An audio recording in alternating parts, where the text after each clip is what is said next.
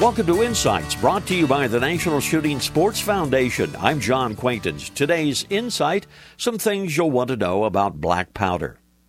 You know, black powder rifles can kick a bit harder typically than their modern-day ammunition, modern powder counterparts.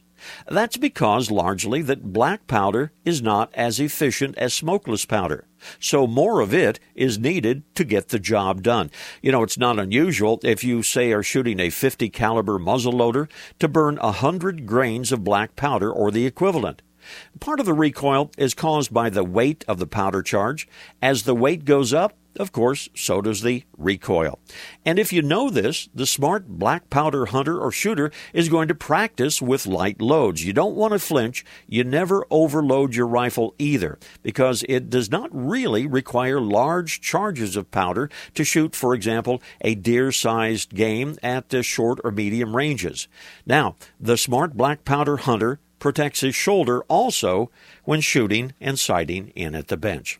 This reminder, visit us on the web at nssf.org/insights. Lots of information about the shooting sports and a chance to win a $500 shopping spree in NSSF's 50th anniversary sweepstakes.